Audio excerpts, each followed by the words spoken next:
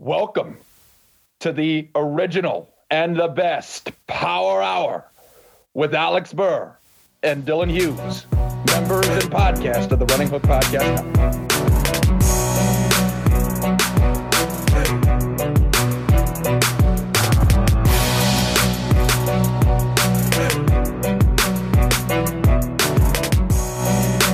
Hello, and welcome to another edition of the Alex and Dylan Basketball Power Hour. Dylan Hughes, in the tradition of throwing curveballs when you expect fastballs. We talked about this pre-show, but Mike Krzyzewski is retiring. But what if he wasn't retiring and announced he was taking the Purdue head coaching job? How would you, Dylan Hughes, feel about that? Interesting. I feel like Matt Painter's on the brink, man. He's been building up for years. He finds the gems. He turns them into good players. All Coach K does is he gets these one and dones that, I'm going to be in the league next year. I'm going to use Duke as a springboard. Listen, man, the Purdue Boilermakers are all in. They're coming for at least 2 years. A lot of them, even the best guys, are staying 3 years for the most part. Carson Edwards staying here until he was a junior. Granted, he sucked his first 2 years, but that's neither here nor there. But yeah, I don't know. I think he can come as an assistant. That's fine. Matt Painter has carved himself out a role, I would say, as one of the better coaches in college basketball. One of the most consistent guys. I mean, they're in the tournament every year. They're always a decent bet to make a run. Obviously, this past year was not a good case of that, but it was a young roster. So I don't know. He can sit on the bench. He can draw up some plays, but this is Matt Painter's show. And the Matt Painter show is one we all want to attend. Unfortunately, we can't stick on this topic for too long because we got a lot to talk about. And first, I think Dylan, I don't think there's really any other place we can start other than the situation in Boston. We haven't really done news the last couple of weeks because there hasn't been much news to discuss, but this is like massive. So Danny Ainge, okay, he of the, Kevin Garnett, Ray Allen, bringer together, I suppose. That's probably a weird way to put it, but fuck it. He did the obviously the Paul Pierce and KG trade with the Nets. He had a pretty good run. He stepped down, and then Brad Stevens stepped down as the head coach to take over as the president of basketball operations. There was a report that came out today that said Stevens was pretty much tired of coaching after the bubble. He's been grinding his whole life, basically. So I don't know how president of basketball operations is a step back from that grind exactly, but we'll see. Dylan Hughes, a lot to break down here. Why don't we start with Danny Ainge? I know we've maligned him for the really the better part of a year, but he was consistently one of the best general managers in basketball for the better part of 17 years. Yeah, I mean, he had a great run, and as much as we've shat on the Celtics recently, and for fair reasons, I'll maintain, they've been great, pretty much for the past 10 years. I mean, was Marcus Smart their only lottery pick that they actually earned? Yeah. Yeah, like the Tatum and Brown picks were both from the Nets. And yeah, by the way, so he gets KG and Paul Pierce, or they already have Paul Pierce, but he gets KG, gets a couple titles out of him, ships them off to Brooklyn for the biggest trade heist of all time. Gets their two guys that they still have now that are going to hopefully for them be on that team for the next 10 years at least, and keep them in contention. Gets those two guys. And by the way, he had Markelle Fultz, but passed on him for Tatum. I mean, how many teams would have done that? Like, I would have been fascinated to see like a pre-draft, see who everyone in the league had in their top three. And I would love to see who had Tatum above Fultz. I mean, it had to be a small minority, at least just based on the media perception we got. It seemed like Fultz was by far the best guy. And if it wasn't him, it was Lonzo Ball. So that was a great move. And Jaylen Brown, I think, was a little bit of a controversial pick too. I mean, he was like Jaylen Brown. I don't think people understand because he's so good now that he was not really much of an offensive guy coming into the league. Like he wasn't really a great shooter. His handle was kind of iffy, decent passer, but not great. And he has just gotten so much better year after year. He was a great defender in college. He was really smart, and that's what got him the pedigree. But, I mean, that was a little bit of a controversial pick too. And again, you got two guys on that team now that Danny Ainge took that are top 10 players in the East at worst. So, I mean, he's done a lot of good things. And Marcus Smart has, been one of their few draft picks that's kind of stuck around. But, I mean, he's been really good for them in all their runs as well. So, yeah, it's I don't want to say it's a tough loss for them because I think he kind of lost his edge a little bit. And, when you don't have top 5 picks, things get a lot tougher. And I think that's part of the reason why some of these draft picks have been misses. But, he's in the grand scheme of things, he was great for them. Yeah. And you talked about the drafting before, but like in one draft, he selected Al Jefferson, Delonte West, and Tony Allen in the first round. Okay. That's a pretty good. And obviously Al Jefferson was the main piece in the Kevin Garnett trade.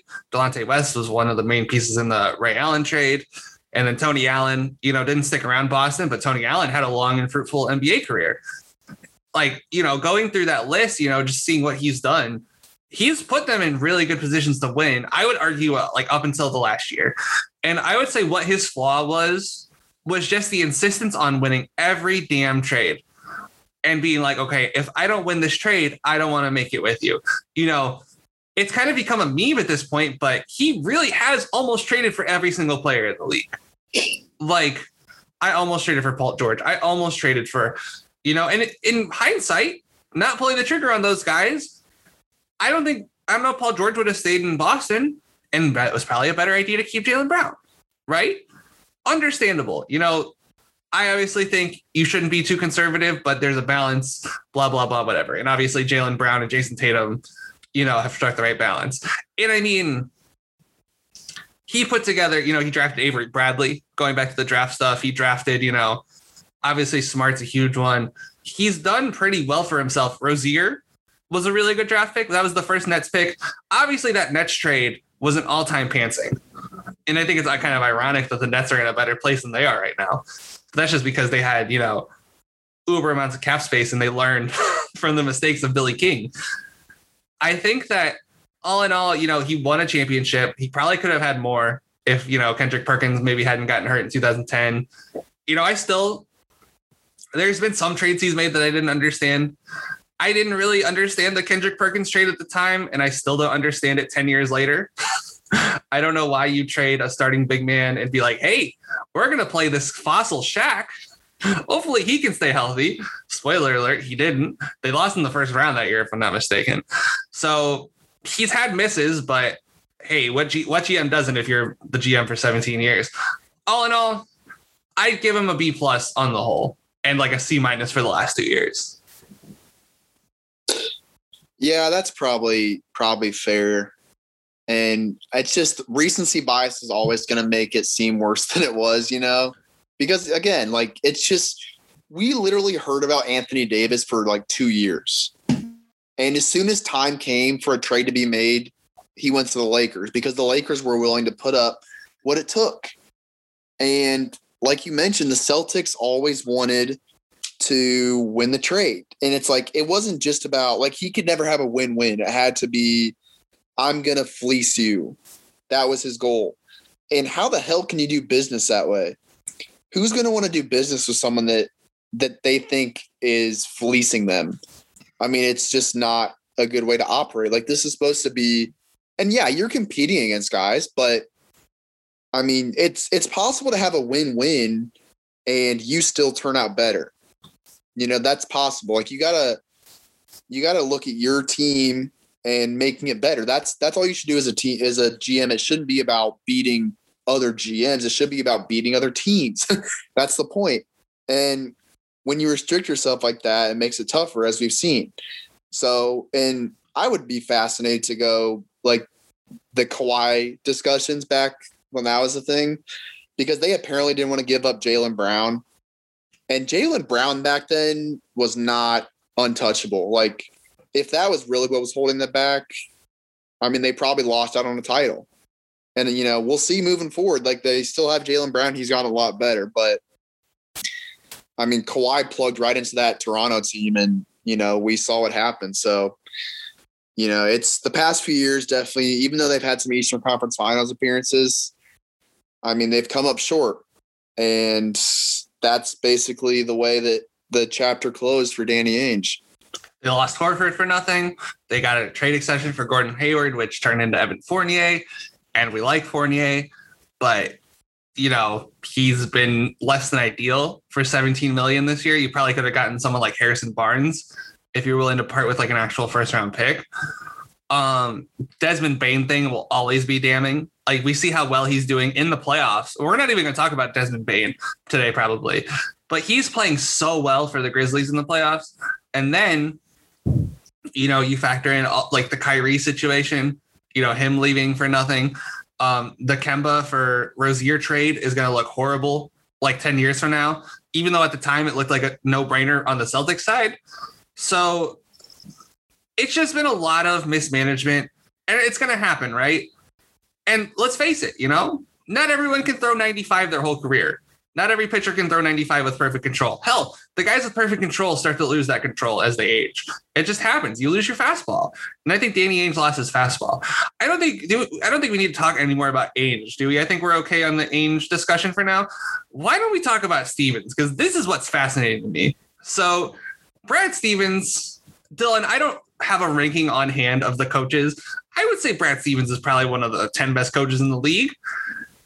And you know, good for him, you know, for maybe finding personal happiness in a job that's probably harder than coaching. But there's no way the Celtics are going to get anyone better than Brad Stevens to coach their team next year, is there? Tough to say. I mean, again, the two guys I'm looking at just for any team, obviously I have Pacers bias behind a lot of that, but Mike D'Antoni is obviously number one. And then Terry Stotts, which we've heard could potentially be ousted. And if they lose this series after what Dame's doing, there's no way he sticks around. Just based on those rumors, I would be shocked. I mean, those two guys right there may not be better than Stevens, but they're pretty close, I would say. I mean, D'Antoni, we saw what he did at the Rockets. And listen, man, Tatum, we're going to have our top 100 discussion in a few months, but I'm telling you, Tatum is skyrocketing up the list after the series he just had. I mean, that dude is unbelievable. And he's not Harden, but I think Mike D'Antoni could figure something out with him. And Terry Stotts, like, again, the Blazers thing is so tough because I don't think they've done anything wrong. They've made good trades pretty much every single year. It's just they play in the West. And I don't know if Terry Stotts is really the problem. I think they just have basically had a bunch of bad luck. And Terry Stotts is probably going to lose his job because of that. And you put him in the East, I think he looks like one of the best coaches in the league. So if they're able to get one of those guys, I think you're in a really good spot. Obviously, we don't know what Brad Stevens is going to be like as an exec. And I would say it is harder to be an exec than a coach, but physically it's probably better. Coaching is a lot of walking around, sitting on the sidelines. Like Danny Ainge chills up in a booth, you know, like he's working hard, but he's able to kind of rest. I think that's the difference. And that's why a lot of, like, Larry Bird did the same thing. You know, I think it just gets tiring running around the sideline for years. And I think you may have to do a lot more research and scouting as an exec, but it's probably a little bit easier on the physicality of the job. So but we'll see how he is as a talent evaluator, obviously, but I think they could potentially find a good replacement. But If it's Jason Kidd or Lloyd Pierce, then it becomes a problem. Yeah, those two are the worst possible. I don't hate Lloyd Pierce as much as everyone else seems to. He obviously didn't resonate with his players. So that might not be the best hire. You can't hire Jason Kidd. He is one of the worst possible options in the league right now. Like, I'm sorry. He sucked in Milwaukee. He sucked in Brooklyn. Hell, Brooklyn, him leaving Brooklyn the way that he did might have been the best thing to happen to the Brooklyn Nets franchise before, KD and Kyrie got there, because then it let them set up Kenny Atkinson. Then they got their, Nets culture in there. And obviously things have turned out the way they've turned out. I don't want either of those guys. I think an interesting route they could explore is they could go the college route too. And I think a lot of people are connecting. I've seen Juwan Howard's name in there. And there's a very distinct possibility. Chris Holtmann, the coach at Ohio State, he was, if I'm not mistaken, he was Stevens' guy at Butler. I believe he was a successor at Butler as well before he took the Ohio State job. So that could always be a possibility as well. I mean, there's a lot of different ways they could go, but Zach Lowe has said it before. The Celtics have mastered 3-point defense. Like, they're the only team consistently able to stop threes. No one else in the league can be consistent about stopping threes. Like, I actually have the Boston Celtics page pulled up. So against them. So before this year was obviously really bad for them. But since he's been there, he got there in 13. They were fifth, fourth, second, first, sixth, second on cleaning the glass. And then this year they were 20th. But this year, obviously, a lot of stuff happened to the Celtics this year. So I don't know who they're going to get that's going to be able to coach the Celtics up to that same level, right? That's going to be able to do that unless Stevens is like, hey, this is the way we're running defense here. Kind of like, a Phil Jackson, like when Phil Jackson went to the Knicks, they're like, hey, we're running the triangle. Here's Kurt Rambis, run the triangle. Obviously, Stevens is not Phil Jackson.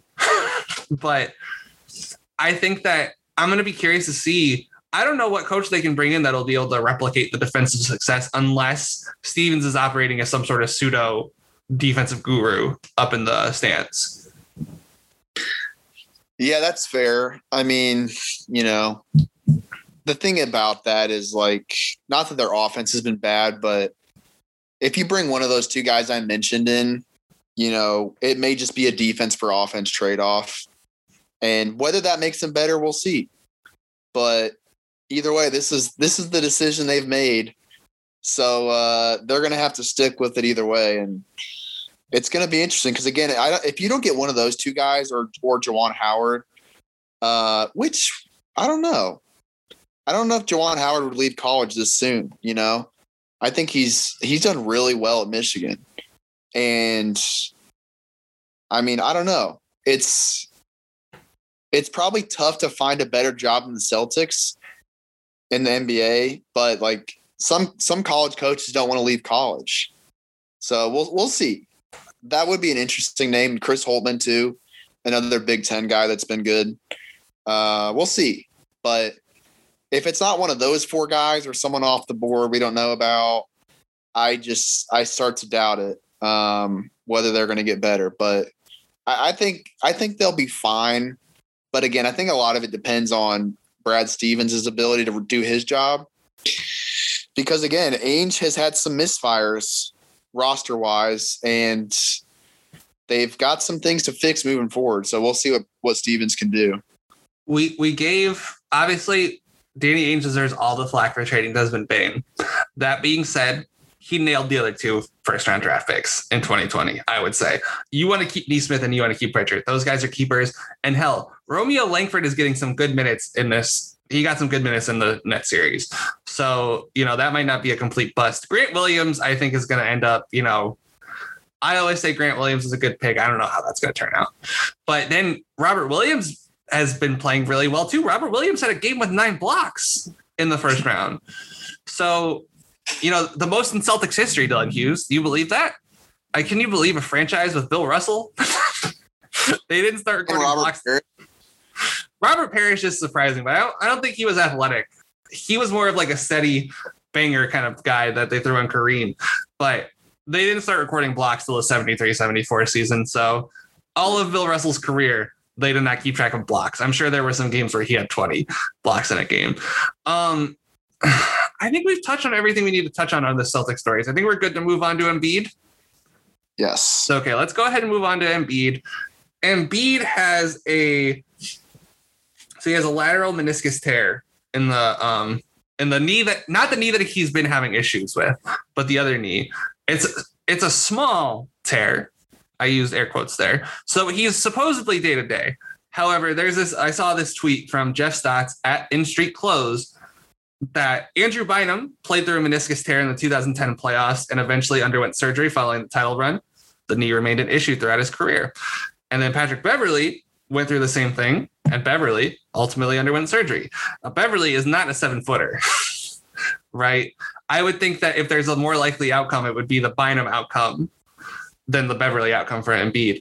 I mean, Dylan, the Sixers aren't going to be conservative with Embiid, but I think this is a time where you got to be really conservative.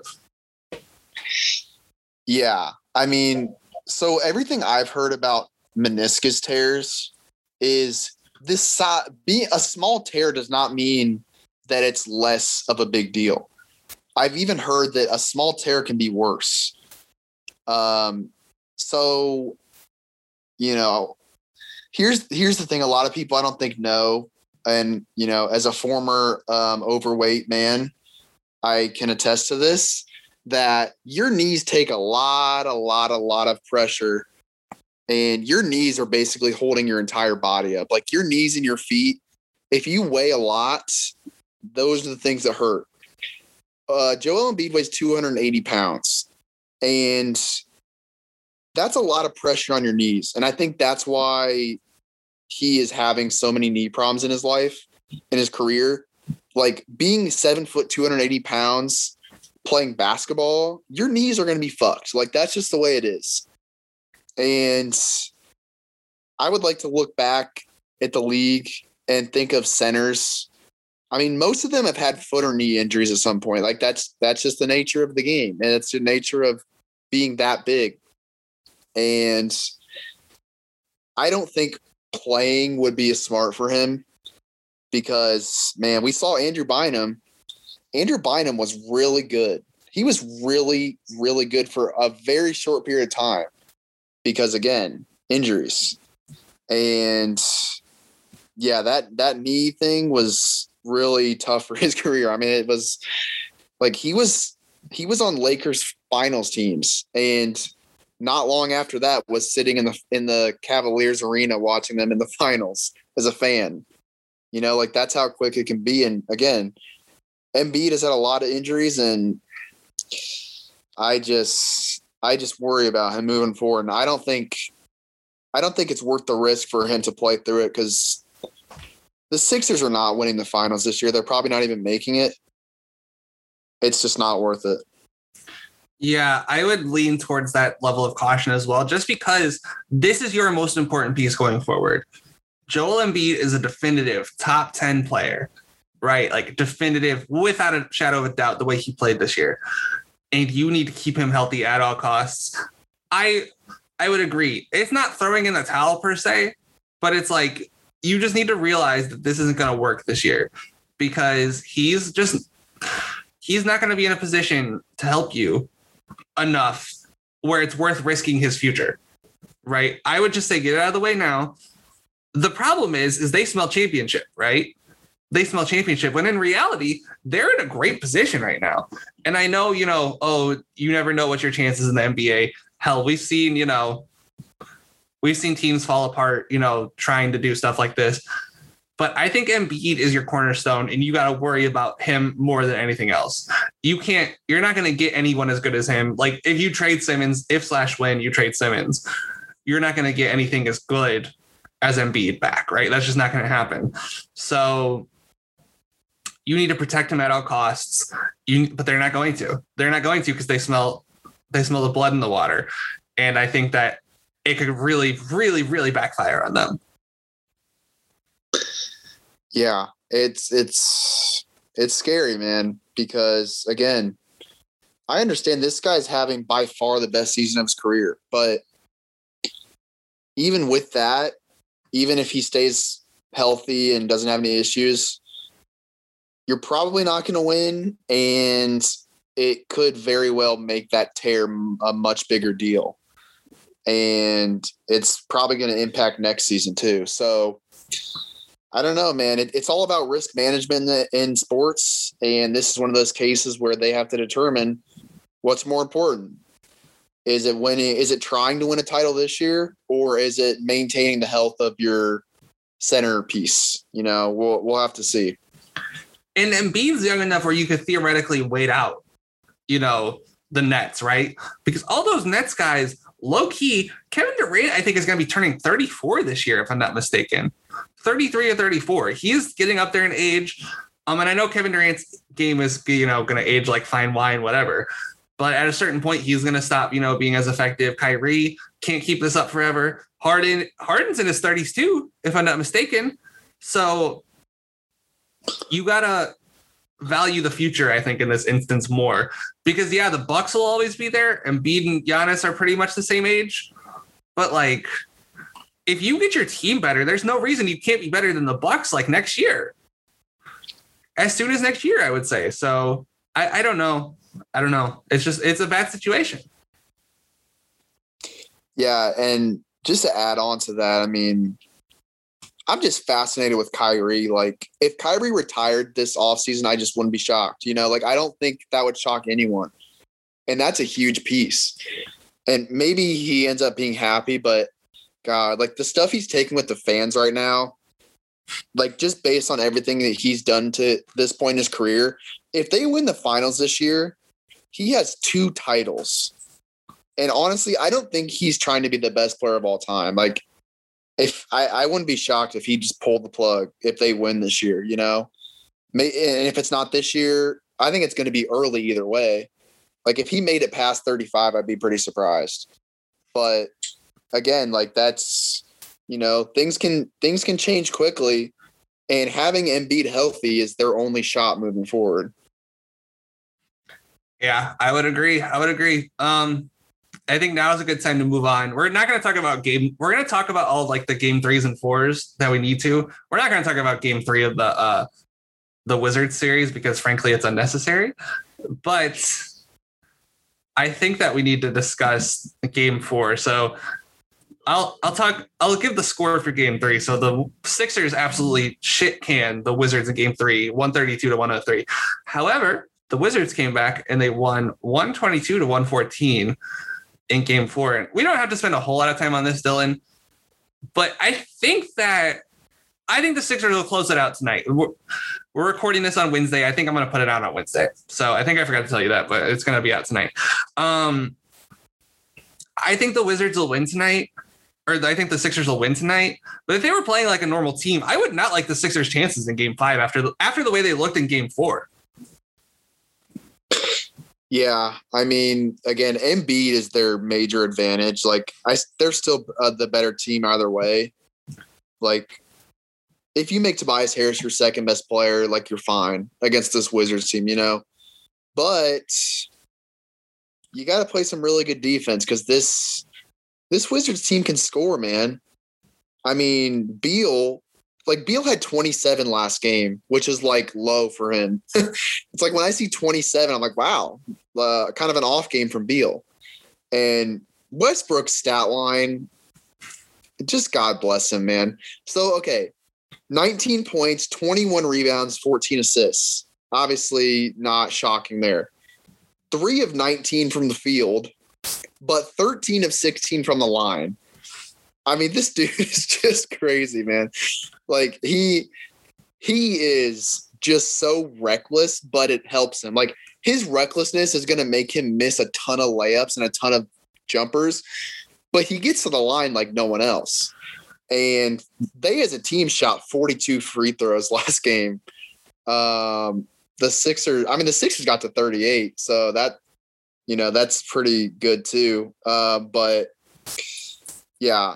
And Rui having a good game was great. Rui is not shooting enough. I'll say that. I've been saying this for a while. Rui is by far their third best player, and he needs to be more involved in the offense because he can score from anywhere. Like, he's a good shooter, good mid-range scorer, good in the post. I'm a little surprised that he's not more focused in their offense, but I wouldn't be stunned if the Wizards pulled one more out, but I would imagine that the Sixers try to turn the defense up and just end it here. Can we talk about real quick how bad Simmons and Harris were the last game? Because the role players for the Sixers last game actually really stepped up. Like, Danny Green had a really good game. Danny Green had 3 blocks last game, and he, 3 of 8 from 3. I thought George Hill played a phenomenal game. Maxey went off at a certain point in that game, but Simmons only shot 5 times. He got to the foul line 11 times, but they were doing hack of Simmons. And then Tobias Harris, 8 of 24 from the field, 1 of 5 from 3. He did have 13 boards and 5 assists, which is good for him, I'll say. But subpar games from the both of them. And this is like the kind of Ben Simmons you're worried about when you're coming into the postseason. Like, this is what showed up in the 2019 Eastern Conference semis against the Raptors. This is the Ben Simmons we're all worried about. And Dylan, I don't think they could beat the Nets or the Bucks with Simmons playing this way, playing this passively.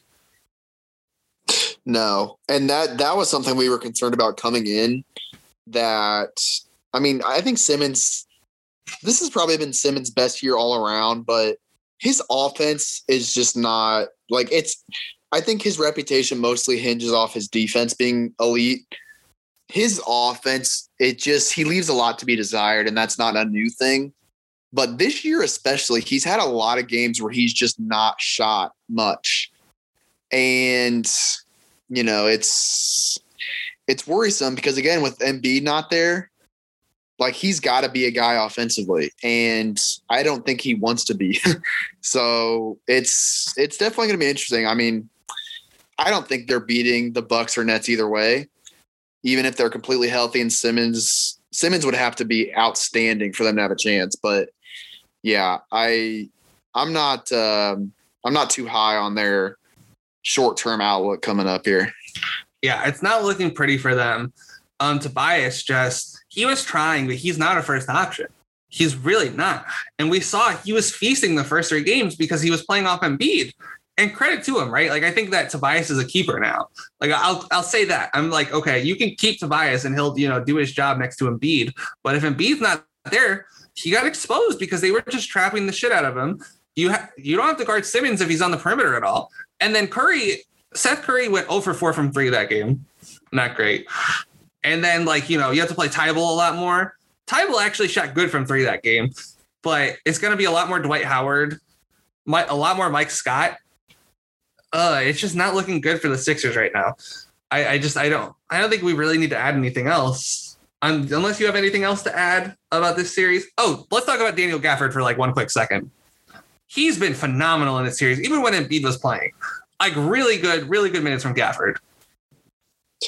Yeah, I said last week, he's done a really good job defending Embiid, I think. He's really strong. Like, he had 5 blocks this past game too. I think he's a really natural low post center.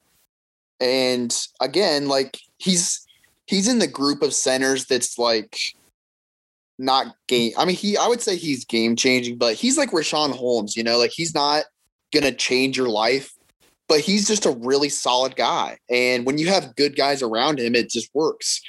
And again, man, they got really lucky that trade happened the way it did because they majorly upgraded. They came into this season. Thomas Bryant, we both like him, but the rest of their center situation was just not good. I think they picked Alex Len up mid-season, but Robin Lopez is probably 4 years past when he was still a decent guy to have around. He's not bad. He was 8 of 11 from the field this past game. It's just, he's just kind of an old school guy. And, Gafford just gives you a lot on both ends. He's a great role guy. Again, really good low post defender. So I've really loved watching him. Yeah, he's been phenomenal. I think other than maybe Aaron Gordon, he's been probably the best trade deadline acquisition. I don't really think it's been close. Like Vooch obviously was really good in Chicago, but man, the difference that Gafford made in Washington, like as soon as he got there, and he's still doing it in the playoffs. I think the Rashawn Holmes comparison is spot on, but I think he'll be better than Rashawn Holmes. Yeah. I think there's a lot to his game that he still has yet to add. And I think, he's going to put on muscle. He's not going to be like a string bean like Rashawn Holmes, he's a really good center, but he's a string bean. I think Gafford will put on weight. Like he has that kind of body where it seems like he'll put on a lot more weight. And I think, he's been just out of this world in this series. Anything else on the Wizards Sixers series before we move on? No, I'm happily done with that. Are we? So, okay. I'm going to make you predict though. So, okay. Next week, I should have probably said this at the top. Dylan Hughes is going to be out of town. I'm going to have Caleb Lynn fill in at the Power Hour for Dylan Hughes next week. So Dylan, is this series, how many games is this series going and who wins between the Sixers and the Wizards? I kind of want to give the Wizards a game tonight, but I'll say that's all they get. So Sixers and 6, I guess it'd be.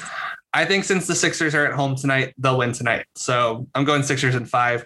If it was a home game for the Wizards tonight, I'd probably go Wizards, but I think that they're on the road. So we all know young teams struggle on the road, and obviously Beal and Russ aren't young, but the rest of the team is. So I'll go Sixers. All right, now, Dylan, I will let you choose. Which series would you like to discuss next? Oh, I'm salivating at the Knicks-Hawks series right now. All right, let's go then. So the Hawks have won the last 2 games since we've done our last pod. And by the way, 2 games. We recorded our last pod on Thursday. 2 games in a week. Not preferable, NBA. Not preferable, but obviously they're playing all these games tonight. So, if we were able to record tomorrow like we usually do, we would have had 3 games in a week. But, time constraints. I have to respect Dylan Hughes' time constraints. So game 3, the Hawks won 105-94. And game 4, the Hawks won 113-96. Dylan, what is your grand takeaway from these 2 games? Trae Young is here, man. I mean, I think the Hawks have been all around good as a team. I think since last week, the role guys that we were kind of worried about have been a lot better. I mean, John Collins coming off a good game. DeAndre Hunter, man, I'm telling you, he's going to be a star. Like game 3, especially, I think he made some really big plays on both ends of the floor. Capella has gotten a lot better. He was kind of quiet early on. He's been a lot better. Gallo stepped up. Like these Herter, love Herter. He's been better too. I mean, all these guys have kind of come up to help Bogey and Trae Young, but Trae Young is the star, man. Like he has so much confidence, and he is just the thing I love about this team since they got rid of Pierce is his game just does not rely on threes at all. Like he only shot 6 threes in game 3. Game 4, he shot 14, but they were up so much. It's like, who cares? Like he doesn't need that. His game has become a lot more inside the arc, I'd say. And obviously his passing is so good, but he's like, man, again, it's like this top 100 is tough. I'm just like trying to think in my mind ahead of time, like where's Trae Young going to fall? Because again, he's not even close to a top 5 point guard in my mind. But like he's in the conversation for top 10. He may fall just a bit out of that because again, point guard is so deep. Being outside the top 10 is not. It doesn't sound as bad as it really is, or it doesn't sound as bad as it seems. Yeah. So, I mean, he's like bursting onto the scene, man. Like these kind of series are what really makes you believe in a guy. Like we had it with Jokic a couple years ago, last year with Donovan Mitchell. Right now with John Morant too, who we're going to get to, but Trae Young, man, he's becoming one of those guys. Would you like to know where I have preemptively ranked Trae Young? And he is going to rise because there is one big faller from my list. Would you like to know where I have Trae Young ranked? Yes. I have him right now at 22nd. Okay. So he is going to jump because Bam Adebayo is going to massively fall. Like he is going to tumble down the rankings. And that's going to be tough. So I think right now I'm projecting him at 21. And if he keeps this up, he could jump to above Simmons. You know what I mean? Yeah. I think so. Right now I have Simmons 20, Booker 21, Trae Young 22, Mitchell 23, Jaylen Brown 24, Rudy Gobert 25. I think that I would put probably Bam between Mitchell and Brown right now. Bam was really bad in these playoffs. And if you want to hear the coverage on that, go listen to the Linsanities. They've ripped Bam a new one multiple times, including myself. But Trae's been phenomenal. And I think he's chucking. Like in game 4, he resorted to the chucking a little bit. But the way he carves up the defense, the way that he, can get wherever he wants with his dribble. And he's not even like going to shoot half the time he gets inside, but he's going to dish it to Capella, and Capella's going to get a dunk. I love the way that Trae has the Hawks playing right now. Like this is his team, and they're playing well. Like, obviously Bogey's been playing great. Bogey's had a really good series on the whole. Game 2 was bad, but games 1, 3, and 4 were good for him. Gallo had a great game 4. John Collins finally stepped it up in game 4 and stepped to the plate. I think that the Hawks have just figured out the Knicks. And you talked about Hunter. Randall's been really bad this series, and I know you're not the biggest Julius Randle fan. This has been established. But I think DeAndre Hunter and Capella deserve 80% of the credit for how Randall's played this series. I think they've done that good of a job on Randall, not letting him get to his right, forcing him left, forcing him into tough, doing really good, getting him into tough traps. I think they're doing a really good job of guarding Randall. Dude, game 3, that had to be Randall's worst game of his career. 2 of 15, and it was worse than that. I mean, he was completely shut out. He ended up with 14 points because of free throws, but man, he was awful. He was awful, awful, awful. And Hunter was big, but Capella has done a lot too. They have just completely shut him out, and they're not letting him get even close to the paint. I think that's really what it is. They're just completely forcing him to be a perimeter player. And yeah, he shot better from 3 this year, but that's not his game. He's an inside guy, and they've forced him out, and he's having to pass it a lot more, and he's not making good passes. I've said all year, he's not as good of a passer as the assists say. He passes a lot because he has to.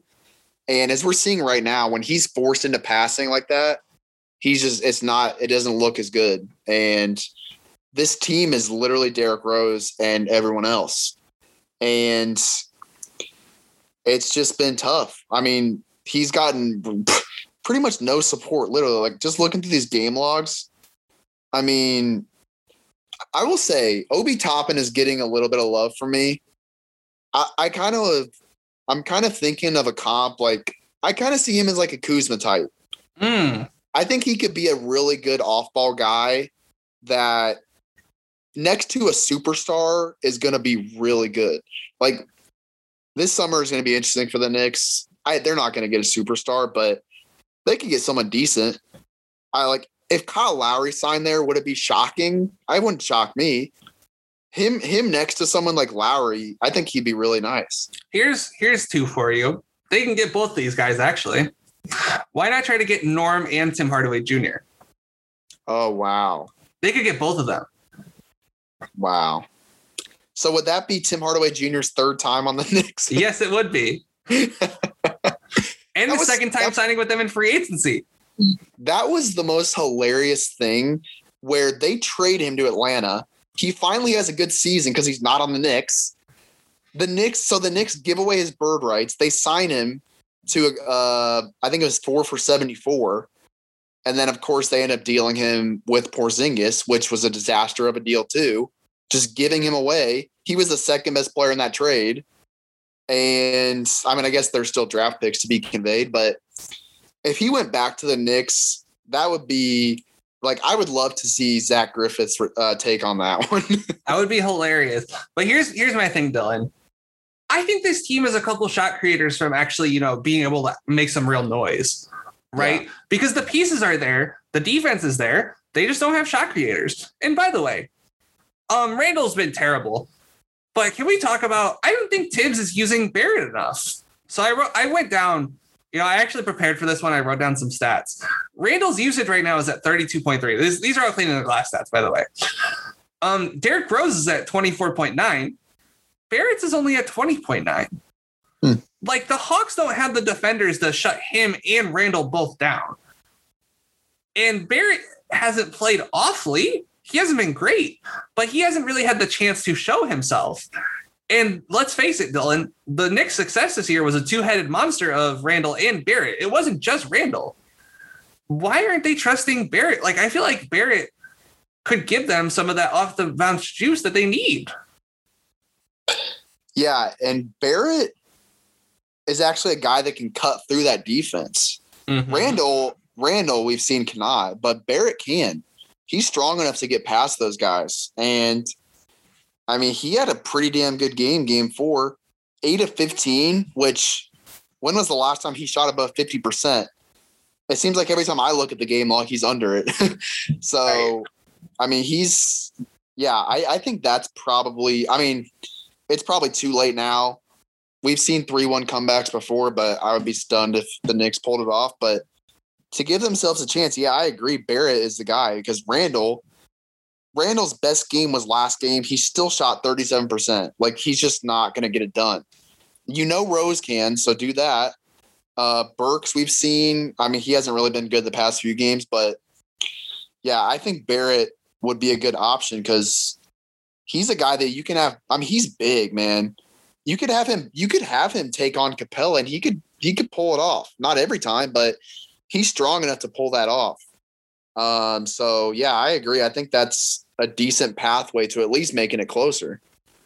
So I went and I looked. 27 out of 72 games, Barrett shot over 50%. So not great, but he's a second-year player. Yeah, and he has. You brought up the strength, but more importantly, he has the moves. Like, he has moves that Randall just doesn't have. Like, I've seen him. Hell, I saw him last year with no space whatsoever get to the paint at will. And yes, was he bad? Yes, but it wasn't his fault. They had no spacing on the floor. Now they have a modicum of spacing with, if you have Bullock out there. Here's my other thing. Why aren't they using Randall as a role guy more? Like, he needs to set actual screens.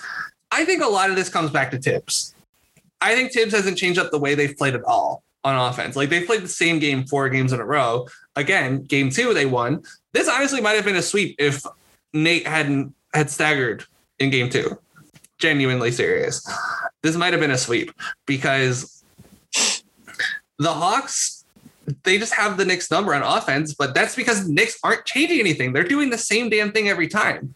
And if, Derrick Rose is a good enough pick and roll guy where you could have Randall, either pop or roll, and you could create stuff that way, but they haven't done that. And plus, I think, Randall deserves a little bit of blame in that when he does set picks, rarely, he does pop.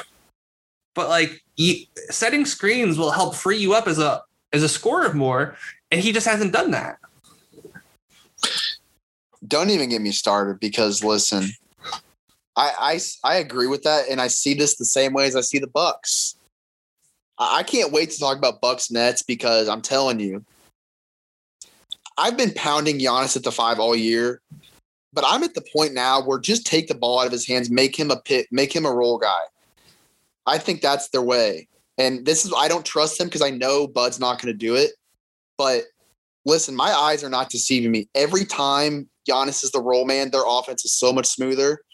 And now that DiVincenzo's out, which, by the way, huge deal for them, even though Forbes and Connaughton have been good. But when you have these big guys, they just love handling the ball now because that's the modern way. And that's how Randall had a good year. I'll give him that. But look what we see. Giannis, the same thing in the playoffs every year. The defense figures a way to shut it down. And we're seeing it with Randall right now. Take the ball out of these big guys' hands, let them get down low without the ball, then give them the ball. It just flows so much easier like that. This Knicks offense has been a disaster. And it's because Randall is trying to force his way in with the ball. And it's the same thing with the Bucks. Everyone wants to be Giannis nowadays or Jokic nowadays. Not everyone can be Jokic. And Jokic doesn't do that either. He doesn't force his way down from the perimeter a lot of time. He's either shooting threes or he's getting down low without the ball, and that's why it works. That's how Embiid does it. I don't understand how I can see this and NBA coaches can't, but do not let these big men just try to force their way down low with the ball. Let the guards do that. Get the big guys down low, then give them the ball. It's way more efficient that way, and you're not going to have your best players shoot 30 whatever % from the field in the playoffs. You know who's like a good example of someone who like does the modern shit, but also, does big man shit? It's actually Sabonis. Like, say what you will. He likes to handle the ball, but if there's a ball handler out there, like for Brogdon, let's just say, he'll set the screen, he'll roll hard to the basket. Like, and you know what? That's probably points in his favor for me because he's willing to accept, hey, same with Vooch, right? Vooch doesn't handle the ball in the same way, but he'll set great screens and he'll pop. And that works because Vooch is a great pick and pop big guy. Jonas Valanciunas, he doesn't try to handle the ball at all. He doesn't fit this conversation. I don't even know why I brought him up. But like Sabonis, to me, he tries and he can do it, but he doesn't do it all the time. And that's, I think, if you do it in moderation, it's better. You're not Nikola Jokic. You can't be. But I think that Randall just needs to, if he dives hard to the rim, now the Knicks don't have any natural playmakers, so this might not work. But if you try, someone will find you, right? Like it's not out of the question where I just don't trust Randall to want to make that adjustment either. I think you brought up that Jokic point, and it's like, it's not just Jokic, it's KD, it's LeBron. Everyone wants to handle the ball nowadays. This is the way you come up in AAU, right? Like it's the way it is now. So, okay, I have the Knicks. I have pick and roll man pulled up. So Randall only has 3 field goal attempts in the playoffs a game out of the pick and roll. That needs to probably bump up to like 5 or 6. Like if you're taking 19 shots, quarter of those should be like off of a pick and roll. It's so frustrating. It's so frustrating, but what else I don't feel like there's much else to talk about in this Hawks-Knicks series because the main storylines are Trey and it's, Randall struggling. Yeah, again, like the rest of the Knicks suck. I mean, that's literally what it is. I don't trust any of them. Kevin Knox, 4 minutes last game. Good for him. Like this Knicks team was a decent, like it was a nice regular season team, but they're just not ready for the playoffs. I mean, has Randall ever played in the playoffs? I don't think he has. No. So again, like this has been a great season for him. Not used to it. What the one guy that has good playoff experience, Derrick Rose, that's the guy doing the stuff. Oh, two guys. You're for Derrick Rose and Taj. Yeah, exactly. Like those are the 2 guys doing stuff. Like Noel, after such a great year, has sucked, man. Like it's pretty interesting how that happened. But I think he's hurt. I think that's part of the reason why he hasn't been as great. I think he's been playing through an injury.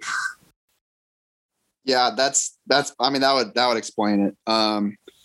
But it's just, I don't know what to say. Like this is what we've talked about this for the second year now in a row. The supporting cast matters so much. And listen, Derrick Rose has been great, but you got to have someone else. And the Hawks have had plenty of someone else's. The Knicks have not. Yeah, and let's give Nate credit. He started playing Solomon Hill in Game 3, and I took a well-deserved victory lap. I don't think he played much in Game 4, but Solomon Hill can help spell some of that defense you miss when you have Hunter off the floor, and I think he's going to be key for them as they go along in the playoffs and they advance further and further. Okay, so I think we're done with the Hawks and the Knicks. Any predictions? Who do you think? How long does this series go and who wins? I just say the Hawks wrap it up. I think they play tonight. And yes, they do. All of these teams play tonight. So yeah, I mean the Knicks want to act like they're going to extend it. They keep talking, but maybe they will. I just feel like the Hawks have kind of cracked the code. So Hawks in 5, I will agree. I think the Hawks win tonight. I think there's a chance the Knicks win since it's a home game for them, but it's not looking good for the New York Knickerbockers. Let's choose the next series. Which would you like to do? These are two enticing ones. Would you like to get the Jazz Grizzlies out of the way and we'll save the barn burner for last? Okay. So the Jazz have taken control of this series since we did it last week. They've won the last two games. They won game 3, 121-111, and they won game 4, 120-113. Dylan, I think the Jazz have, you said the Hawks cracked the Knicks code. I think the Jazz have cracked the Grizzlies code. Not that like they needed to work too hard to do it because they're doing pretty much what they did in the regular season, but I think this series is over tonight. Yeah, honestly, there's not much to say because it's basically been the same as it was last week. I mean, the Jazz were just so well-rounded. And I'll just say this. Donovan Mitchell has been great, not very efficient, which is fine, I guess. Mike Conley has been incredible. Incredible. And I would probably say Gobert's been the best player for them this series, but listen, I don't think Conley, on paper, it looks like Mitchell has probably been better because he's scoring more points, but I don't know. Conley may have been the best player in this, or second best player. Obviously he's a much better defender, but his passing has been so great and his shooting. I mean, he's at least been on par with Mitchell, I would say. It feels like Conley hasn't missed this whole series. It feels like, okay. So I wrote down, so Utah is currently shooting 46.4% of their shots from distance, and they're making 41% of them, and that feels low. Conley's at 55%. This is all clean the glass numbers, by the way. O'Neal's at 57%. Bogey's at 42%. Eagles is at 44%. They just can't miss right now. Those guys can't miss. They're getting wide open shots. Wide open shots. Conley's not even getting wide open shots. Conley's hitting crazy step back threes. He's just... You want to know, I wrote in my notes, Conley is fucking his old team. He is just straight fucking them. That's the only way you could describe it because he's just absolutely shit canning them. They don't stand a chance, really. The Grizzlies, and it's sad because we love the Grizzlies, but Conley just has their number. I would say he's probably been, I'm not going to say their best player because I think Gobert's been their best player. I would say it's without a doubt he's been their second best player in this series. I don't think they can win the title if he's their second best player. But I think that in this series, he's been their second best player. Well, they probably can't win the title if Gobert's their best player either. Probably, but I'm being generous here. You know what I mean? Yeah. I feel like people on our network in particular, everyone hates the Jazz, but we got a real, great collection of Jazz haters. We got Caleb Lynn, we got JD Hall, we got Bryce Shaddy, we got Zach Griffith, basically everyone that's not us. And you don't particularly like them either. I feel like I have to go to great lengths to defend them, even though I don't particularly like them myself. But it's this team is so I just love how efficient they are. I love, and it's probably weird of me to say that because, cold basketball just isn't entertaining to some people. I just love how they can always get an open shot. Yeah. I mean, I like the team. I just doubt them. And listen, it's not that I hate Gobert. I just think that he thinks he's better than he is. And I wouldn't say the fans think that because I think his perception has gone down a lot in recent years. But, I mean, he's undoubtedly, very impactful. And I think this series he's shown that how important he can be on offense. And we talked so much about the shooting, but, I mean, I would say his presence unlocks a lot of that shooting. Because when you have that pick and roll presence, the defense has to pick their poison. You're either going to let Gobert get one-on-one at the rim or you're going to let someone get an open three. And, hey, all these guys can hit open threes. So that's why they've been so good this year. And, I mean, I like a lot of the guys on this team. I love Bogey, obviously, was a Pacer. Royce O'Neal has been really fun to watch the past 2 years for me. Obviously, Conley has been one of my favorite point guards for 8 years now. And Mitchell was one of my favorite guys in that draft. Jordan Clarkson, I really like this team. So I'll defend them with you. I just I'll occasionally throw some shade, but that's just how it goes. I don't think I overrate Gobert. I think he's, a great regular season presence. And against a team like Memphis, he can make a huge difference in the playoffs. The problem is you play the best of the best in the playoffs. You play guys like KD, LeBron, Steph Curry. Those guys can play him off the floor. And that's not fair to Gobert because it's like, hey, those are the best of the best. But unfortunately, that's the standard. Like right now, okay? I told you, I have him 25th.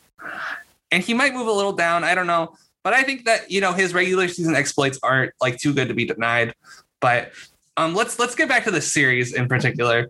He's been great, but Donovan Mitchell, you brought up the efficiency, but I really like the amount of times he's been getting to the free throw line in this series. That's really encouraging. He's at 28 attempts right now. I did not realize he had been to the line that much.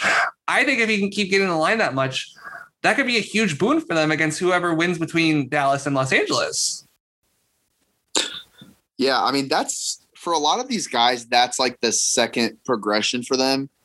Or maybe not the second, but one of the earlier progressions is like, okay, can you score on a decent rate? Yeah, you got that. Can you pass? Can you attack, closeouts? You got that? Okay.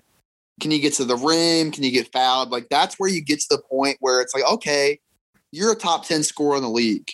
And I don't think Mitchell is that far out from being one of the best scorers in the league. I mean, we saw it last playoffs. The dude can score in bunches, man.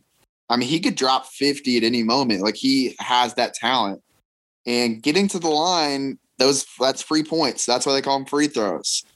You get, you take a shot, you get to the line. And there's just some guys around the league that don't do it enough, and it just limits them. But yeah, we're seeing good things out of Mitchell, because last season it was the passing.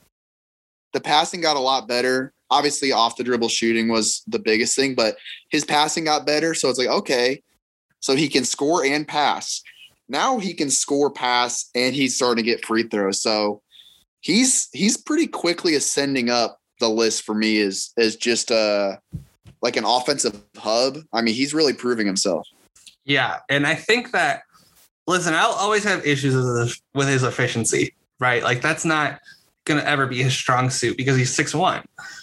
But if you can get to the line, that offsets the efficiency, right? If you become 10 times more efficient just because you're getting, this year he got to the line 6 times a game. I didn't realize for the season. That's pretty good. That's obviously not where you want. It's not like superstar level or anything, but that's star level.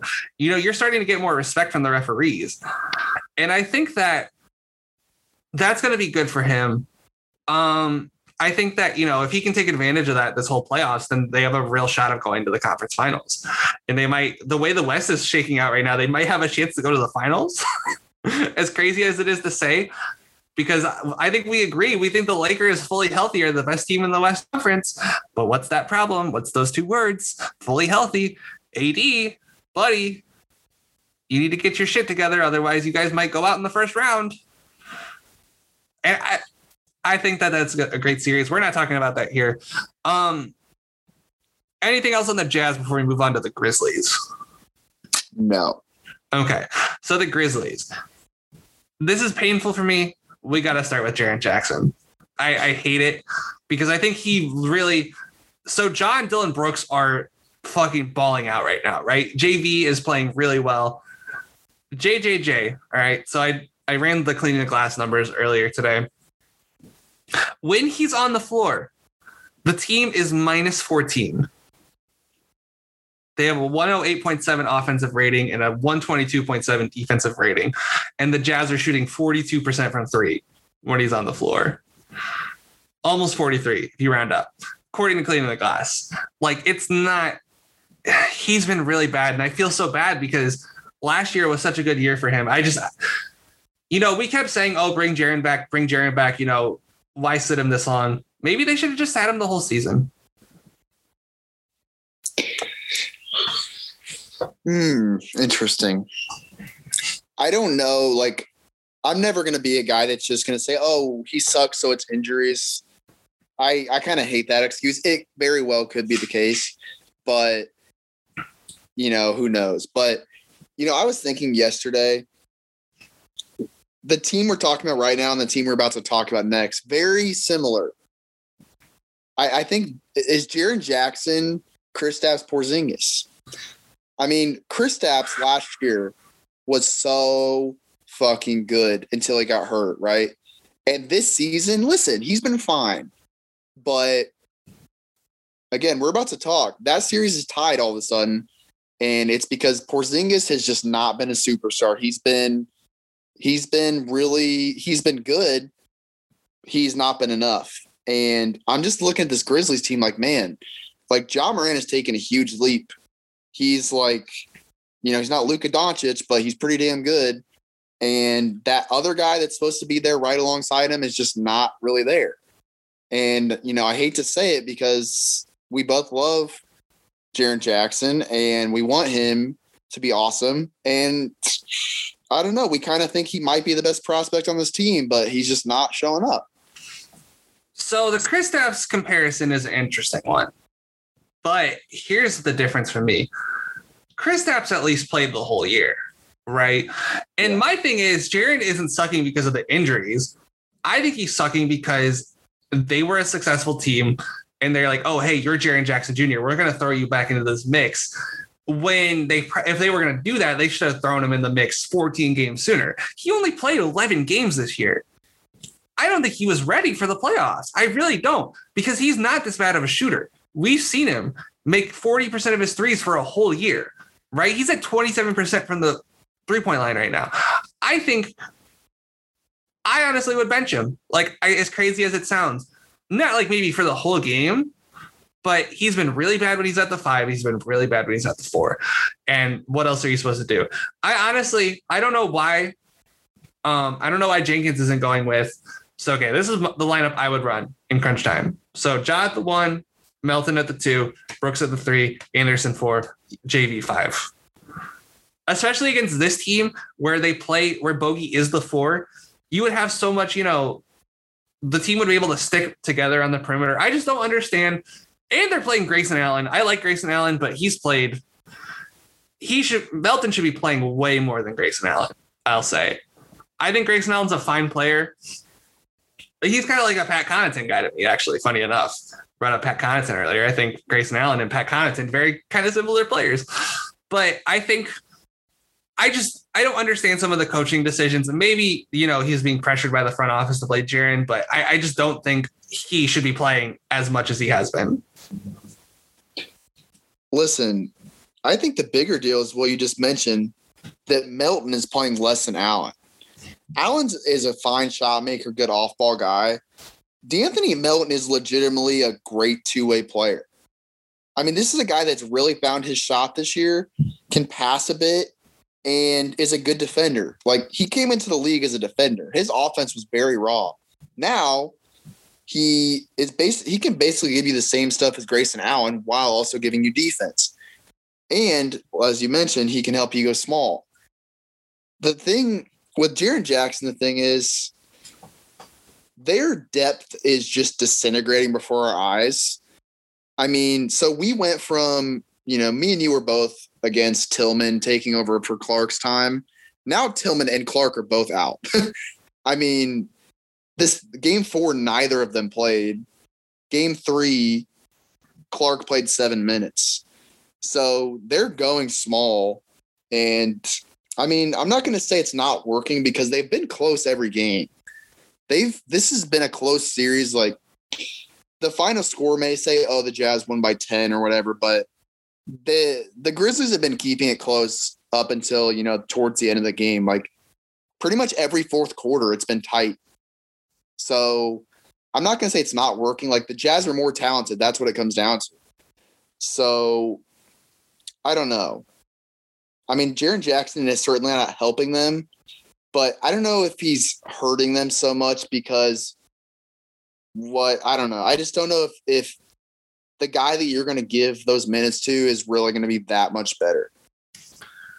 That's fair. I just feel like I hate doing this to Jaren because, he's probably one of my favorite, not one of my favorite. He probably is my favorite young guy in the league, right? Like, based on what he did last year. I think that, when he's on, he's full of swagger and confidence. I just think that swagger and confidence isn't there right now. Again, because he only played 11 games coming into the playoffs, and they were doing really well before they reinserted him into the lineup. And then they kind of sputtered a little bit before they got the train back on the tracks. I'm pretty sure Jaren was playing in those. Remember when we did Grizzlies week and like the week before they lost to the Pistons and the Magic back to back? Like, I'm pretty sure Jaren played in both those games. And it's not his fault, you know, because he's 21, right? He's such a young fucking player. I just think he needed more, you know, wind in his sails this season. I think that's probably the appropriate analogy to use. And he doesn't have it. And again, not entirely his fault, but I think the Grizzlies management should have realized, okay, maybe this just isn't the year we break out Jaren. We, you know, get him back to full strength. We give him a training camp. Hey, Jaren, you're good to go next year. You go play 60 games and you do what you did in 2020. Right. I think that him being hampered kind of not ruined because they weren't going to probably do that great against the Jazz anyway. But I think that, you know, that edge that the Jazz have could, you know, maybe cost the Grizzlies a game or two. Yeah. And again, I don't know how much of a chance they stood anyway. I mean, first of all, I'll say I'm really happy the Grizzlies did end up making the playoffs because I don't think the Warriors would have competed this well. We talked ourselves into it because of Curry, but I mean, Ja has probably done what Curry would do, you know? Like, the shooting's not there, but Ja has been fantastic.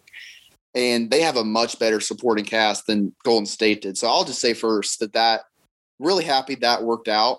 Because with the play-in, again, you don't know. We didn't know. Like, the best team may not always win. It's the best team that day. And the Grizzlies won 2 games and they got in and they put up a hell of a fight. But, you know, it's just that Jazz shooting is so damn good and they have way more star talent.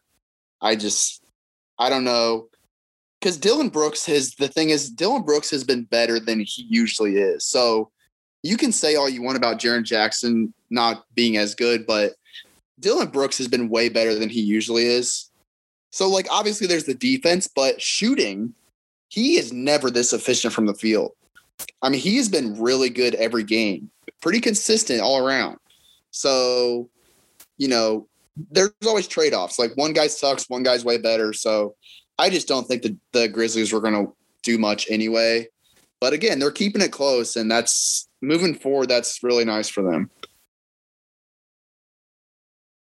For sure. Let's talk about Ja real quick.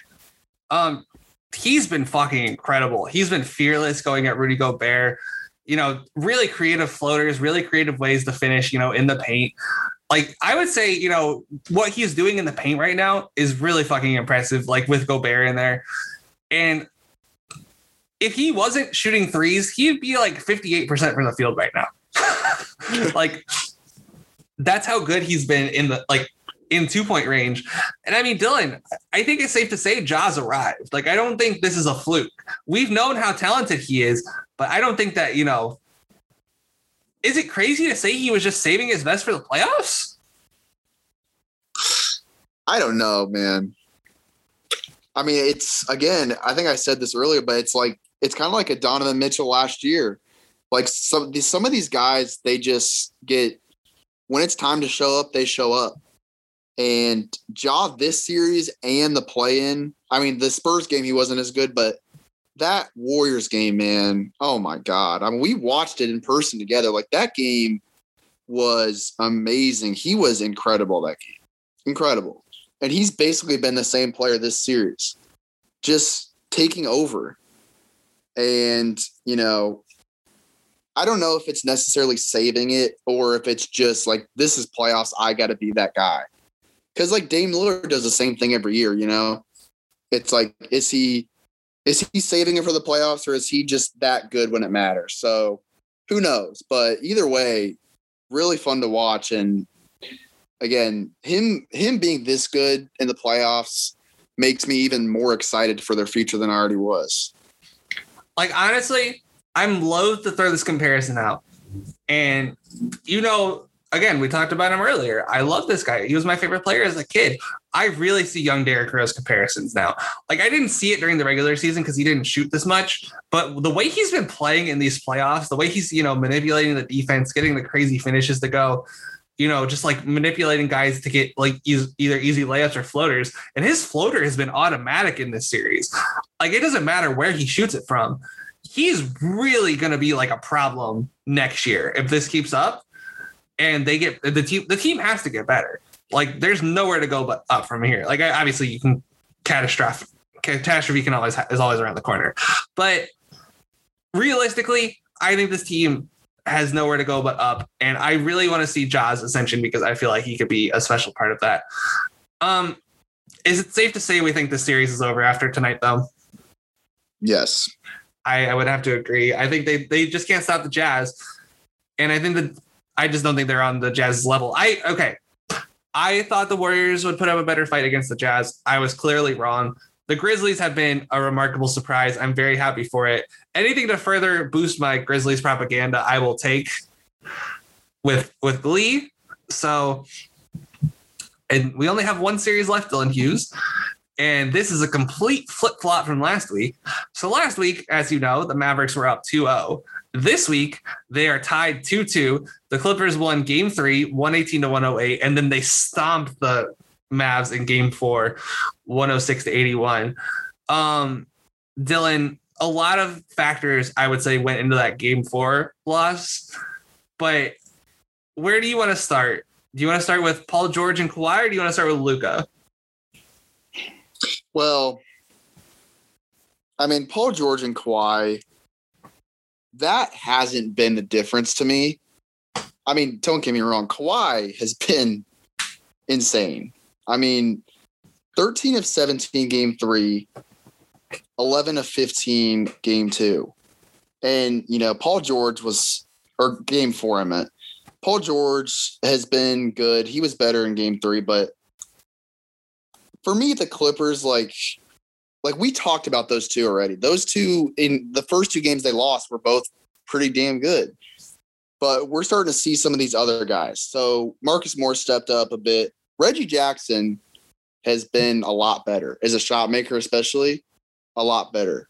Here's the thing. Patrick Beverley, 11 minutes in 2 games combined. He's just out of it.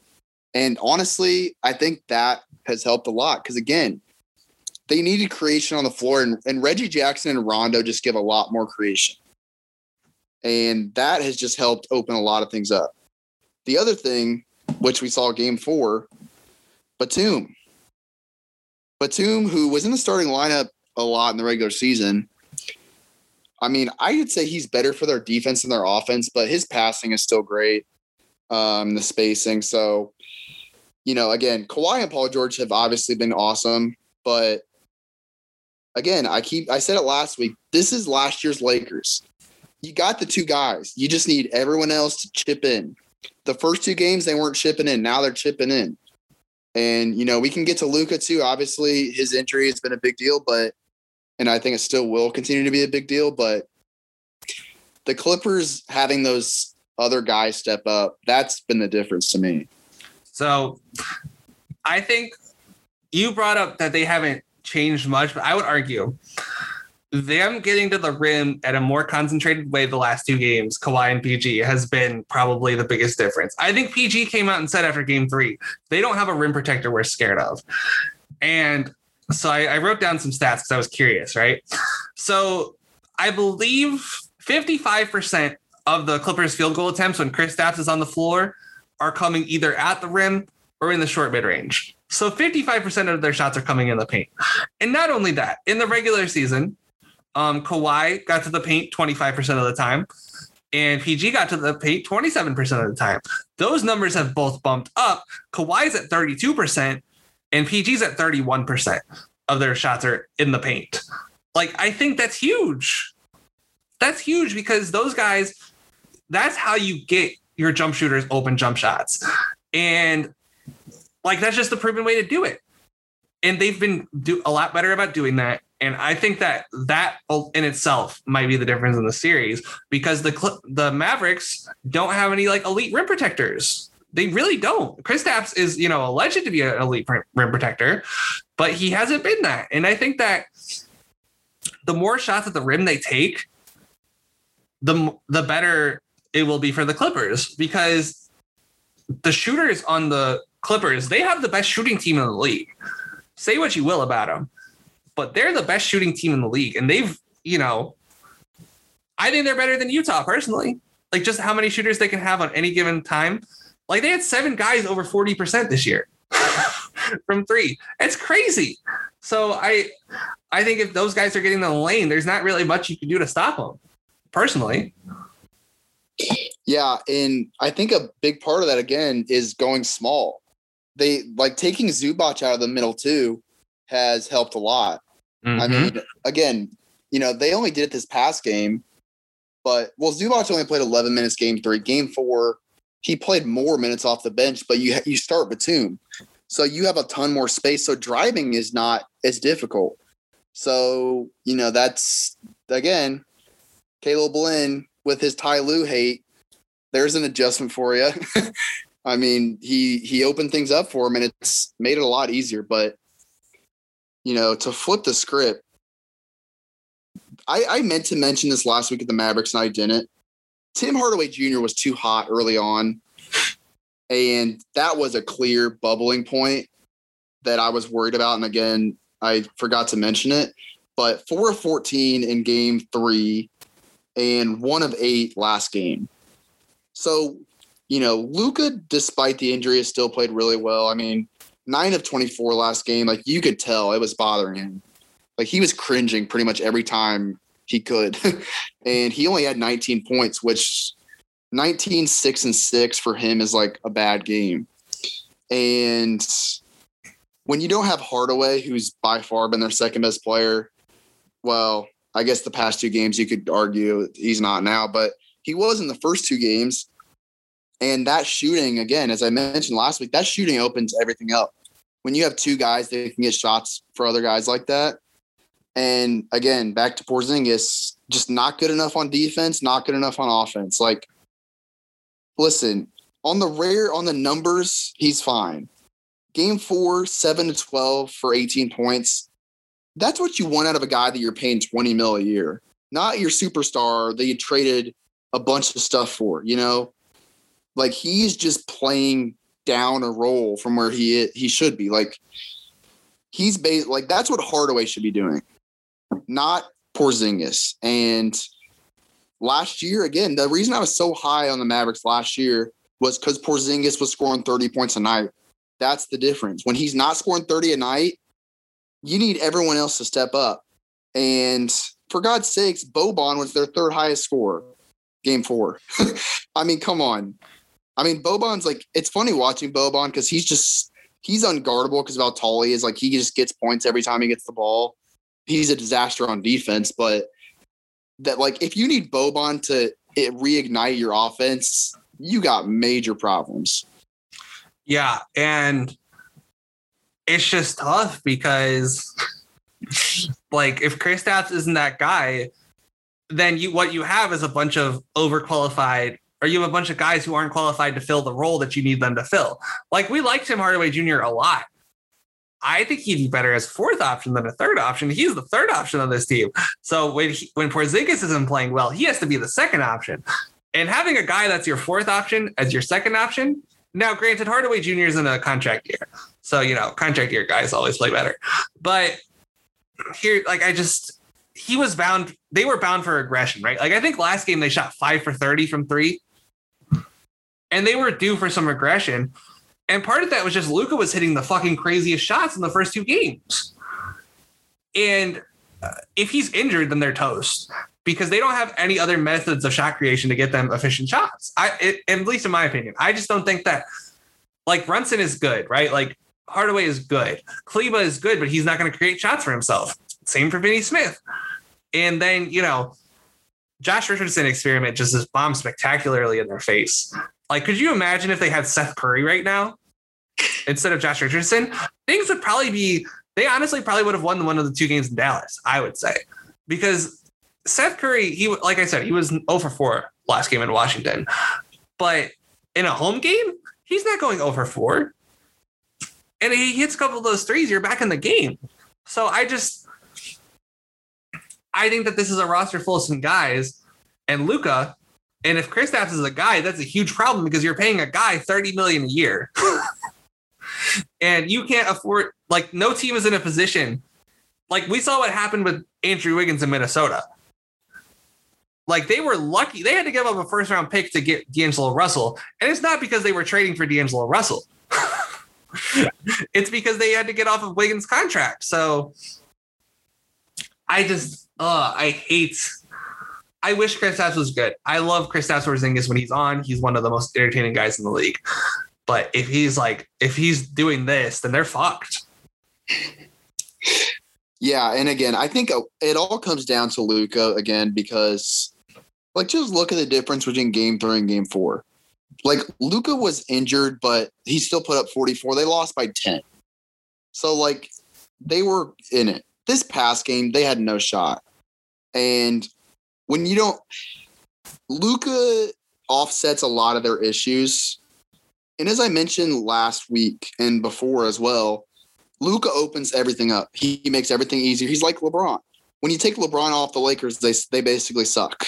You know, look at how far they fell in the standings when he was out. Because it's not that the guys around LeBron are really good. It's that he makes them really good. He makes them the best version of themselves. It's the same thing with Luka. When Luka is not Luka, those all other guys are all of a sudden, they regress to what they actually are without Luka or with just a watered down version. It's not as good. And when Porzingis on top of it is just not, 12 shots. Come on. You're being paid $30 million for 12 shots. That's what Rui shot last game. It's just not good enough. And again, I still think Porzingis has it in him. I can't really pinpoint what's different from last year. He was just bombing away from three and nailing him. He only shot 2 threes this past game. That's his advantage. He's 7'3". No one can guard you. Go to the top of the key and shoot threes. I don't get it.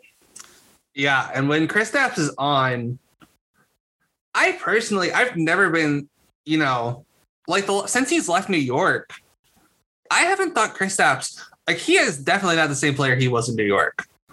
Like, in New York, this guy, was a crazy athlete. He can't do that anymore. And it's sad to say because he's 25, right? But we were talking about big guys with injuries earlier with Embiid. To kind of bring that full circle, this is kind of what happens, right? Kristaps isn't as effective anymore because he's still, but he was good in last year's playoffs. He was good for the majority of this regular season, yada, yada, yada. But he is not the same guy he was in New York. He never was a great rebounder in New York to begin with. And then you throw him at center here in Dallas, and he averages 9.5 rebounds a game. But when you're the only big guy on the floor, you should probably be averaging 12, 13 rebounds. If you threw Sabonis in Dallas, you'd probably get pretty similar offensive production with 14 rebounds a game because he'd be the only big guy on the floor. I just think that he's not good enough anymore. It's crazy to say. I don't know what the difference is. Maybe he just got worse. He's been dealing with injuries this year too, if I'm not mistaken.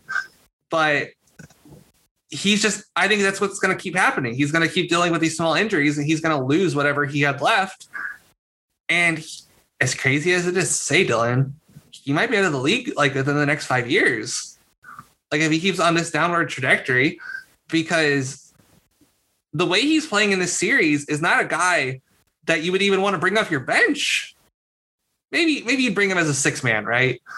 But it's just rough. And I don't know what the path forward is for him other than, to bounce back fully healthy. I don't know either. And again, a lot of it is injuries. We talked about Embiid. He's had basically the same amount of injuries as Embiid. And again, another super tall guy, and he's not as heavy as Embiid, but when you're 7 feet tall, you're naturally going to be heavy. You're going to have a lot of weight, and your knees are not good. Again, it's just 7-foot guys do not have good knees, especially if you play sports. And Porzingis has figured that out just like Embiid. And, Porzingis' game is different because he's more of a perimeter guy. Embiid does a lot of banging down low. There's a lot more wear and tear. But either way, Porzingis gets hurt pretty much every year. And was it actually his Achilles he hurt in New York? Was it his ACL? I believe he tore his ACL, but Achilles. No, it was his ACL. It was his ACL. Okay. Thankfully, I pulled up Basketball Reference his Basketball Reference page right while you asked that. I mean, ACLs for a big guy are still tough. Like Achilles is obviously the worst injury in all the sport, but would you like to guess after his rookie year what Kristaps' career high in games played is? Oh, geez. I feel like 50 would be too high. Well, no, you're okay. So he played 66 games the second year. Okay. Which is a good amount, but still not good for your second year. Then his third year, he played 48 games, and that was the year he tore his ACL. Fourth year, he got traded to Dallas. Fifth year, last year, he played 57 games, and this year he only played 43. And I would imagine the less than 60 range is where he's going to stay in games played for the rest of his career. I don't know what kind of value there is in that personally. How many more years does he have left on his contract? I think they gave him 5 years off his. Yeah, they did. So he's got a player option in 2023-24 that he would be dumb not to accept. So you got 4 more years of this. I mean, Dylan, let's just be real here. What are you going to get for Kristaps Porzingis if you try to trade him?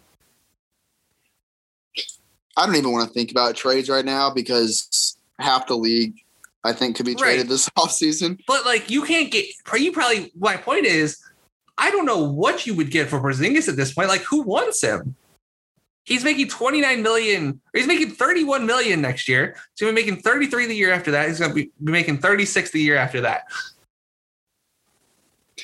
Yeah, you've got to find again, like the Wiggins thing is a good comp, I think, because you got to find a guy that another team hates too.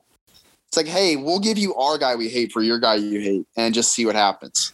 And maybe one of those teams throws in a first round pick. But I mean, the way the league is right now, there's not a ton of guys that are on super bloated contracts. Like Horford is an example. And I don't know, that's a decent idea. Horford, like Porzingis could just go and fucking sit a year in Oklahoma City, since apparently that's what they want to do is just get guys and sit them. You'll never forgive Sam Presti. No, I won't.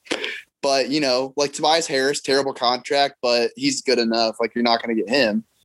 Like, I don't know. I think Horford, like Kemba Walker, like that's the kind of guy you're looking at. And that's not exactly great pickings over there. Like, and plus your method of getting Porzingis to Oklahoma City is gone because we all know Oklahoma City wants nothing more than first round picks, right? Well, we're 2 of their first round picks right now in New York. They're not going to be able to trade a first round pick. They're not going to be able to trade a first round pick until the 2025 draft. I don't know if I'd want to trade a 2025 first round pick to get Al Horford. Well, listen, Alex, you got to remember Sam Presti's building this team for his son. He's getting picks way out so his son can come in and take over. I don't even know if he has a son, but we're just saying he does. His son is going to come in and take it over. He's got to get through middle school and high school and college, but he'll take it over and the team will be ready for him. So they can throw out like a 2039 pick and they'll be happy. You know, this is a really, really random thought, and I apologize for posing this to you on a basketball podcast. Do you know how, like, Sam as a woman's name is short for Samantha? Yeah. What is Sam short for in a men's name? Samuel. Oh, okay. I was dumb. I was like, wait a minute. What name starts with Sam? No, it's Samantha. Of course. I'm keeping it in the podcast. The future is looking really interesting for Dallas because Luka's a championship kind of guy. I think we can draw that conclusion, right? Like, I think that's fair. It's just, well, what'll they do with the roster around him? You know, losing those 2 first round picks is going to be huge because now your trade chest is already slim, right? You don't have any young prospects on this team. What's the path forward? Like, I think that's a legitimate question at this point. Like, they don't have any young guys to draw. Like, Jalen Brunson might be your best guy, and he's going to be a restricted free agent either this year or next. I'm going to check. He's got one more year left in his contract, so he's going to be a restricted free agent after the next season. And then what? You think teams are going to be calling, saying, hey, give me Nicolo Belli? Right? Like, there's no in-demand high guys. Dylan, when we did Dallas screw this all up? This was my point. Like, I know we did this pretty recently. This is my point. Like, they don't have any assets to get better. Like, they're pretty locked into this team unless they have to get a superstar this offseason. Otherwise, they're fucked. Okay, I have an interesting trade idea for Porzingis. So, Kyle Lowry is going to go where he wants to go, right? Mm-hmm. They have, like, the Raptors have no choice in that. Let's say he wants to go and say, hey, Luka needs another guy. I'll go join Luka.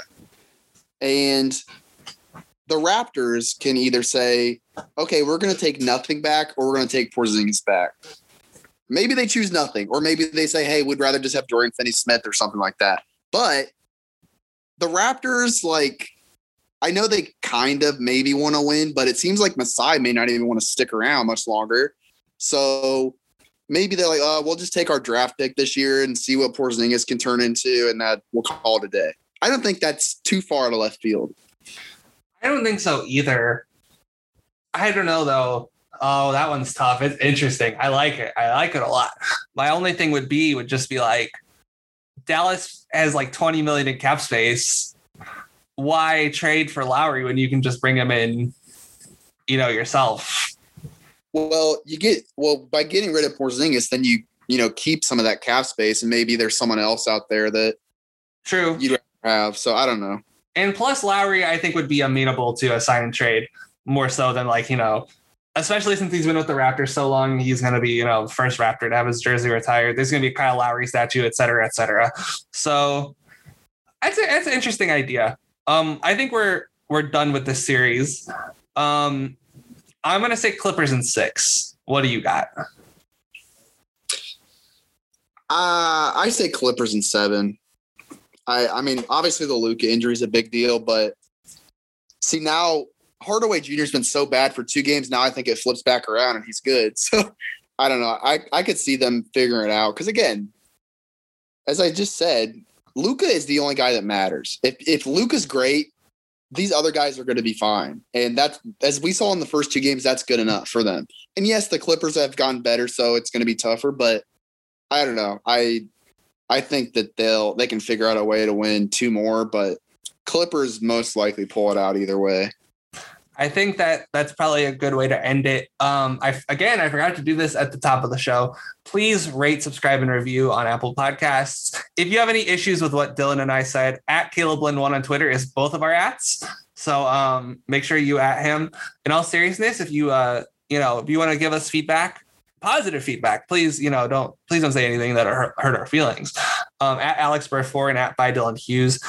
Dylan has interesting thoughts on Twitter. Not all of them basketball related, but that's why I like to podcast with him, because he saves all this good stuff for the pod. From one soul to another. All right.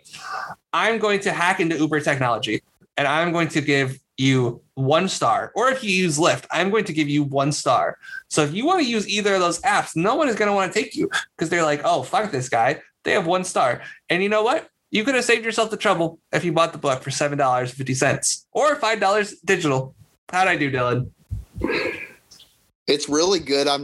There's a little bit of an issue is the potential for drunk driving. But we'll just act like that's not a possibility. Yes, we're going to be listen, my threats are so out of left field. We're just going to act like everything's perfect. No one's drunk. You need to get home. You need to find a ride to the subway, right? Let's just say. Yeah. You can't. So that's kind of my ideal. Yes. If you are driving drunk, please use an Uber. We'll fix your rating. We'll fix your rating if you're drunk, but otherwise, fuck you. Yes. That's a good caveat, Dylan. I can't be too evil on here, can I? So Divine Rhyme, you guys, we had a little bit of a snafu this last weekend with getting me the Divine Rhyme, but we finally got it. It's out today with the Off Season by J. Cole. How'd that one go, Dylan? It was good, man. It was good. Me and Will, back at it, doing our thing with J. Cole. It was a fun show. So, yes. And I think Divine Rhyme is they're not recording any new ones because Dylan will be on vacation. So I think it'll be like maybe a week or two before the next Divine Rhyme.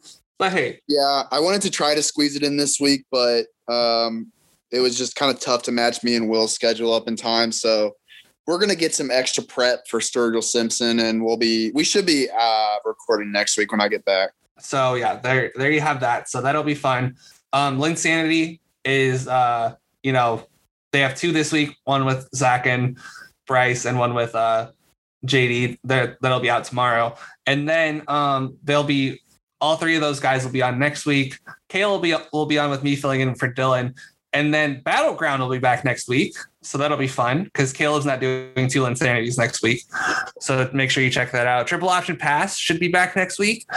And doing Shoulda, Coulda, Woulda for 2 Big 12 teams in, I believe, 2016 that could have won the national championship. So do some digging, if you want to preview that for yourself. And I think I plugged all the shows I need to plug. Oh, Circle City Cinema is taking a little bit of hiatus, but that's about it. And Dylan Hughes, no words of wisdom this week. I just would like to thank you for joining me. Thank you.